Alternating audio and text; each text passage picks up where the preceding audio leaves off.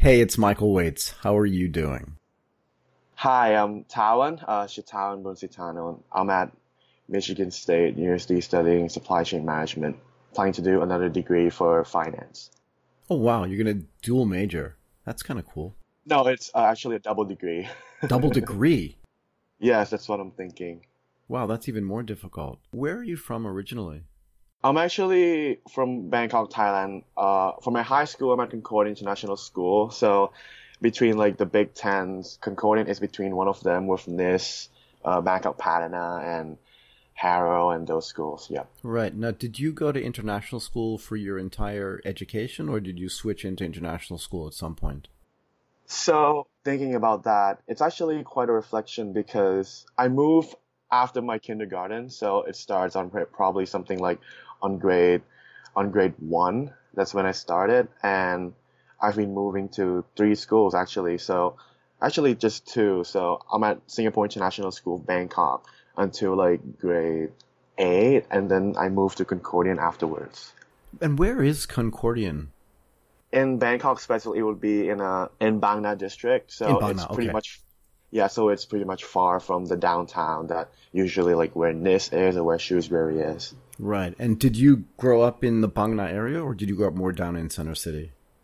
I'm actually grown up in Bang Na area too. As a Thai student going to international school, right? Just kind of being different than maybe some of the other kids that you grew up with. How did you find that international school experience? Thinking about that, for some reason, I was able to seamlessly integrate to the whole thing because of the fact that I was in international school from a very young time. I actually don't remember how I was able to just pick up English. I do remember that when I go to international school for the very first time, I pick up English very instantly. And at Concordian, we didn't only study English, it's also Chinese as well. So I'm actually a trilingual student. Yeah, everything seems to be picking up naturally, and I've been able to do just like that for the past 15 years, 16 years, I suppose. And how old are you? I'm 18, actually. Yeah. Okay. And are your parents like international people in the sense that like maybe your mom or your dad went to school in Europe or went to school in the United States as well? No, So that, no, not no, at all? not at all. Not at all. Wait, but so that's really interesting. And are they Mandarin speakers as well? My dad can speak Cantonese, but he cannot write it. Yeah, so all of them actually just had a very normal education. My mom graduated from a typical Thai university. My dad actually didn't graduate from college, actually. Yeah. Really? So, but Yes. did your dad run his own business or? He is running his own business, and throughout his life, he's if there's one thing that I can get from my parents, it's that they might not be able to give me any inheritance or anything, but one thing that they insist on giving me is the best education that they can have, that I can have, and it's been a theme that is consistently with my two other sisters. We were sent to international schools from very young. They are willing to send me to the States. So that was kind of the theme that our family kind of have. They know for a fact that even though they may not able to have a lot of money or anything like that, but they want to make sure I have the education because education is essential to, or actually a jump start to something even bigger than you are. So when you were growing up, was this something that was said to you explicitly, or was this something that you kind of heard your parents talking about, like after you went to sleep at night, where they just commiserate with each other and say, yeah, it's been a bit of a struggle. I know we have three kids. We're going to send them all to international school if it kills us. And then you would wake up and then just lead your regular life. Or was it just like part of the dinner conversation? How did you know that No, that it was the was something case? very genuine. It was something that was very genuine because my parents were telling me of the experience on the fact that, you know, when you guys grow up, that's literally what they said. When you guys grow up, I mean, we're probably gonna have money, but we're not probably not gonna give you that money. But the most important thing in your life that you have to know is your parents want you to have the best education, and they hope that you will be able to do something good about it and develop your develop your skills and make the most out of it. So it was a very genuine and very direct thing. And so you said you have two sisters, so it's you and two I'm the other oldest siblings. one. That's Yeah. what I want to know. So you're the oldest son, right? And the Yeah. only son actually in the family.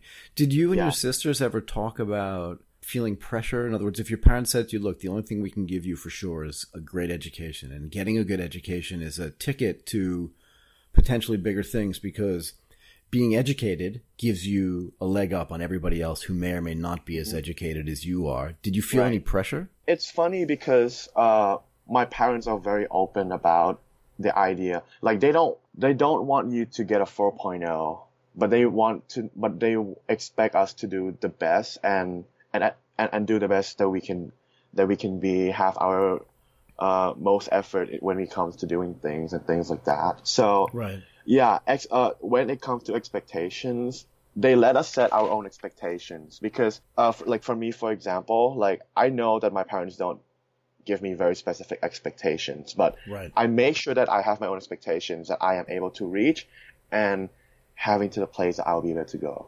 And did you have to sacrifice along the way? In other words, were there things you wanted to do, particularly in high school, as you approached sort of getting ready to go to college? Were there things where you said, you know what, I have my own personal expectations about how I'm going to excel or not excel, and if I do thing A, then I can't get thing B, and thing B is the thing that I need to get so I can get into a good university and not disappoint myself and live up to my own expectations? Did you sacrifice anything along the way? I told you that I moved from SISB to Concordian, right? Mm-hmm. Well, that was actually kind of a decision from my own decision, because at that point I was in grade 8, towards the end of the grade 9 for the first semester, and then we were sitting on the table with my parents, and I told them, you know, this is what's going on in school right now. What was it? I run the student government briefly at that point of time. I've been organizing events for the school, kind of like a school party, a school prom, something along that line. I have a great time back in my old high school, but I was like, in a long shot, I don't think I'll be able to go to the States, because I have very long plans, you see. So my end game is to get to the States, and staying back in my old high school wouldn't allow me to do just that. Why? So we were saying, well, the resources are definitely not there for me to be prepared, and I've been so distracted that I feel like I really need a clean start, and at that point, the school, I just don't feel like I'll be able to, if I stay back in my old high school, I wouldn't be able to go to the place that I will be able to go. So it was this decision that was agreed both upon me and my parents and my sister, that, you know, moving to a better place with better resources at Concordian would be more beneficial for me in the long run, which it is, because here I am. Right. What was it about the United States? Like, it seems to me to be a very mature decision for somebody in 8th grade, which would make you, 12 or 13 years old, to be self-aware enough and have a long-term goal to have even the courage to say to their parents, look, this has been great for me, but I think I need to up my game a little bit, and I need a clean start. In other words, I feel like I'm underperforming myself. I have high expectations for myself, and my longer-term goal is to get to the U.S. Right. So what was it about going to the United States as opposed to continuing to be educated in Thailand that was so important to you? What was that? What did that mean? Because I don't see going to the United States as something that would give me more freedom or just the fact that it is an item to brag for anyone. I think it's in university, and pretty much in all the university, what you get is pretty much the same thing. But to actually be in the States and experience very different experience and to have a very different mindset, I think that's very important for my future. See, my end game is not really just about getting to the States.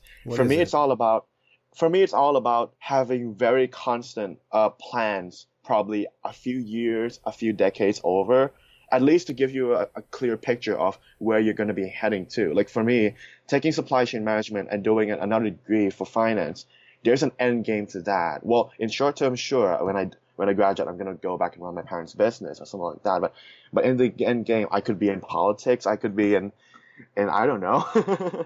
Well, what is that end game? In other words, like I said earlier, it just seems really mature for somebody at that age to just think, I want to do supply chain management. It sounds to me like that has something to do with the business that your family's in, but doing a dual degree, which is really hard, and then in finance as well, it almost sounds like you're setting yourself up for a CEO role, right? You want to understand the details of the business, but you also want to understand the finance so that, you can understand the nitty gritty of the accounting as well.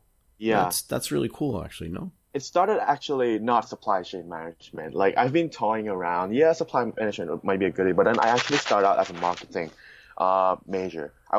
Before I came to the States, I was thinking, yeah, maybe I could do marketing. But then I went to my parents' business and I looked, and the more I get into it, the more I feel like I owe a responsibility to do something. And there's a huge future with supply chain management. But as I go forward, I actually went back like, wait a minute. In the future, technology is going to take over the entire field of supply chain management. It already is doing it, right? Yes, and it already is. And for the logistics part, you have the electric cars, and then all the supply chain managers that they're having, pretty much you can use artificial intelligence to apply to those. And at some point, it's going to be better than humans do. And in a long shot, those companies like FedEx, UPS, instead of actually having a third-party supplier, they might as well just basically take their own self-driving fleets, and pretty much they can handle and do their own calculations and that would put down their operating costs even more. So there's no point of having a business like my parents does right now. So the question is, what am I gonna do? So that's where finance came in, because regardless of having technology, finance is something that's very close to human. Their spending, how they pay it, how they deal with their accounting, all of these are finance too. So I feel like having another cushion with finance would be beneficial to what I do in supply chain as well. And I think in the long run, supply chain is still going to be relevant, but it's going to transform so much that looking back 20 years from now or 30 years from now, you'll be like, oh my God, this is not what I know right now. Supply chain has been so much different than before. Well, if you think about how much just supply chain management has changed in the past 20 years, think about how much it's going to change in the next 20. You're right. It's still going to be the organization and the logistics of getting certain things from one place to another place, and then during that movement of those goods and services to combine them into something that's then sellable at the end of it to somebody who needs that product. But how that happens is going to be completely different than the way it happens today. It's just interesting that you've already figured that out, right? Right. Are you a freshman or are you a sophomore? I am. I'm a freshman. So you're in your first semester freshman year. I'm in my first semester as a freshman, right. Can you just explain to me what it felt like during your last year at school, and that were you stressed out about getting into college, or was it something where you're just like, I know where I want to go, I'm going to just do what I have to do to get there and then get there? Like, what was that like? Definitely there are mistakes along the way. My last year in high school was kind of brutal, I would say, but how? I still was able to get a grasp of everything. I'm from an IB diploma program, so pretty much very similar to folks in ISB. It's very challenging. 6 subjects, external essays, 6 internal assessments, and something along that line. It's just hard. It is, but for some reason I was able to get through it, to be honest. There is never any single moment that I feel like, oh my God, I cannot do this anymore. Right. I feel like there is this kind of responsibility that I still have to do, and that pushes me forward. The fact that I can remember on my 3rd semester, so that would be like the first semester of grade 12. Right. I was doing all of these applications and applying to like 7 or 8 schools. Mm-hmm. And I was thinking, what's going to happen after that? I mean, definitely after I applied to all of my schools and things like that, and I submit all of my internal assessments, it's kind of like, it relaxes me a little bit, but then my marks and everything also matters. So I have to admit, I'm not good at time management, but for some reason for my last year at college, from my last year at high school, it's exhausting. Because at that point I have to also start giving up all the activities I do as well. So that was kind of a bummer as well, yeah. Did you do extracurricular it's a sense stuff of relief, like sports? Or? And also a bit of an excitement. Yeah, for sure. Happiness as well, yeah. So when you finally got in, when you found out the university that you were going to attend, was it like a deep breath and taking just like a deep sigh? Do you know what I mean? No, it's not. No. It's not, no. For me, when I look at actually receiving offers, I have another question. Like, So what's the point of me actually going to college? At first I was a bit concerned. At first, like, what if I go to the United States and I didn't get anything out of it? But yeah, but the more I look into it, the more I grow into that idea. Why would you think that you wouldn't get anything out of it? That's an interesting comment. Because when you have so much independence, now you have to handle pretty much nearly entire aspect of your life. Yeah. A lot of people fail to do just that. And a lot of Thai kids also fail to do just that as well. So, why do you think that ends up being so hard? It's being so hard because if you don't have that forward-thinking mindset when you're in college, you'll be distracted and you'll just be circling around and just fool around for the first few weeks or months. For me, I don't want to be in that position. I just want to get things done right from day one and move forward from that day. That's what I want from when I'm in college. So how has that transition been for you? In other words, now you're living on your own for the first time. You're in a completely different environment. You're in a completely different culture. You're in a completely different weather pattern, right? Like Michigan is cold. Crazy. It's crazy. Cold. Very unpredictable. Yep. But I mean, you've never been in snow before. You have no idea what you're in for. Wait until December and January. Like, it's going to get really cold and it's going to snow a ton, right? Well, I mean, I have a grasp of, how it's going to be like during winter in Japan and Korea and things like that. I've been to winter camps in China for when I was 12 or 13 for like 3 weeks each. Yeah, I had a lot of grasp on different cultures, and the fact that I'm in international school, it's very holistic in a way.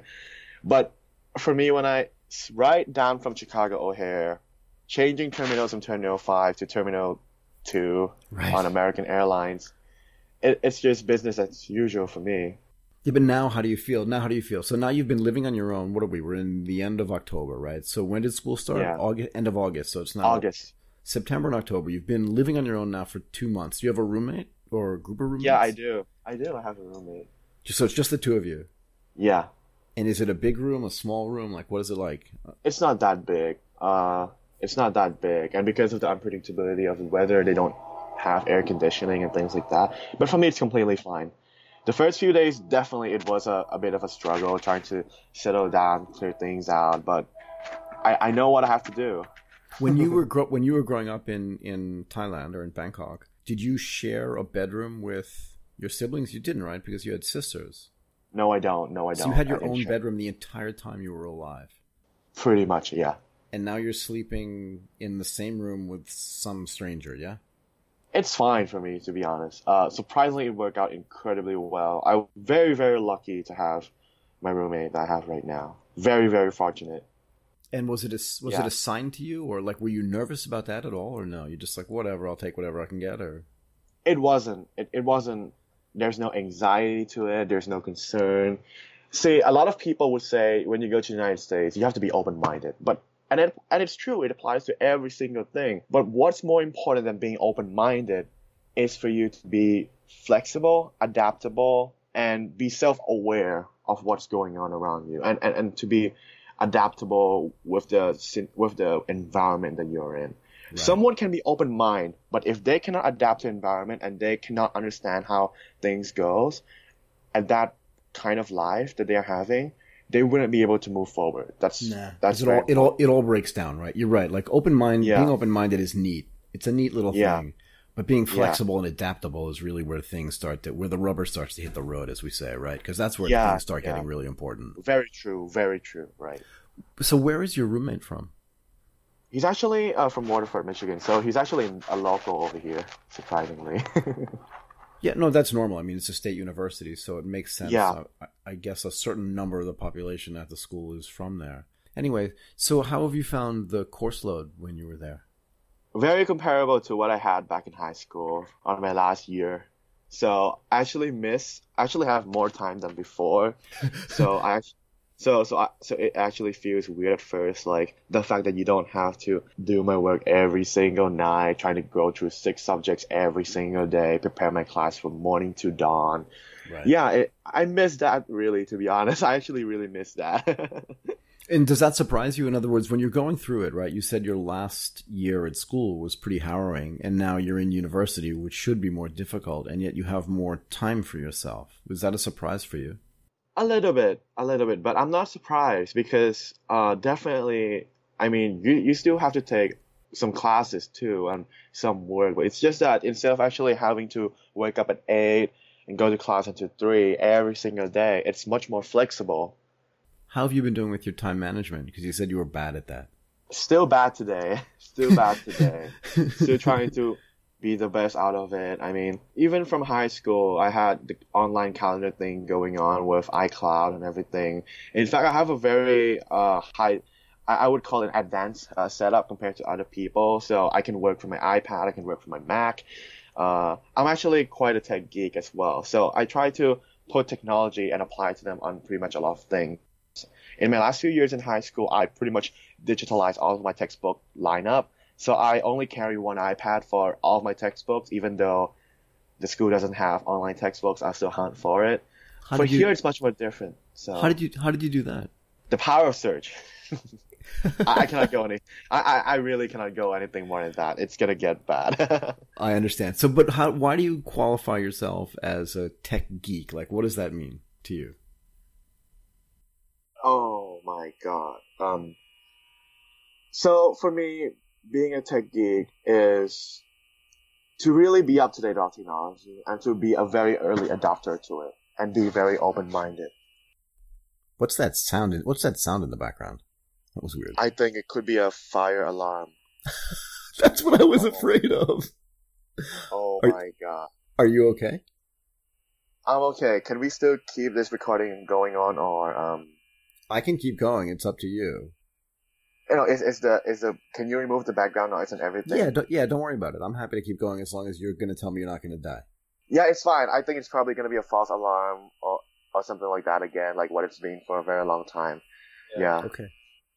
So, yeah, we can cut this off, right? Yeah, don't worry about it. I may leave it in. It just depends how I feel. But tell me more about your tech geekery. Okay, so I'm actually a very early adopter. So I had my first smartwatch when the first Samsung Gear was announced. So I'm very an early adopter in technology. I bought my first Chinese phone at a time when there's no Chinese phone, like a legitimate, maintenance center or something like that in Thailand yet. And I was able to get the first grasp of how it's like to actually use a Chinese phone. Because I can read Chinese, so that's fine for me.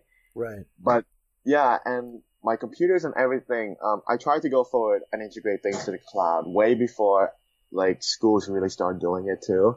Good for you. So yeah, so it's been, I wouldn't be like, oh, I change my phones every single year and I always buy into every kind of technology I do. Definitely in like some social media, I was an early adopter. I had my very first email since 6 years old, which is a bit early. It's a little bit early. Which is a bit early for someone at my age, especially with the rate of technology and how, because back in Thailand I think if you look at it now, like 10 years ago, Thailand's technology landscape is very much different. The average internet speed is still probably like 5 megabytes. Not every home has an internet yet. Right. Too. And computers are like 50,000 baht. Yeah, it's very expensive and limited. It's very expensive. Yeah, it is very limited, and only those who can afford it can afford it. And it's not as available as today. And phones at that time, smartphones came out at 2008. The first iPhone doesn't come until iPhone 3GS, which is like 2010, I think. BlackBerry is still a very kind of small field at that point. So yeah, I wouldn't say I'm that much of a techie, but more of an early adopter. Right. Yeah, that kind of idea. Okay. Well, look, this has been a really great conversation, and I feel like with the fire alarm going off in the background, it's probably a good time to end it, so I don't have to feel responsible if something bad happens, and then have your parents call me and get very mad. Oh, no. Oh, it's fine, because, like, it's probably going to be a false alarm. It's going to be, like, for, like, 10 or 20 minutes. It's fine. It's completely fine. That's okay. I think it's a good time to end anyway. Look, I really appreciate your time, and this has been a super great conversation. So thank you so much. All right, it's fine. Thank you very much. I'm very sorry about the entire situation.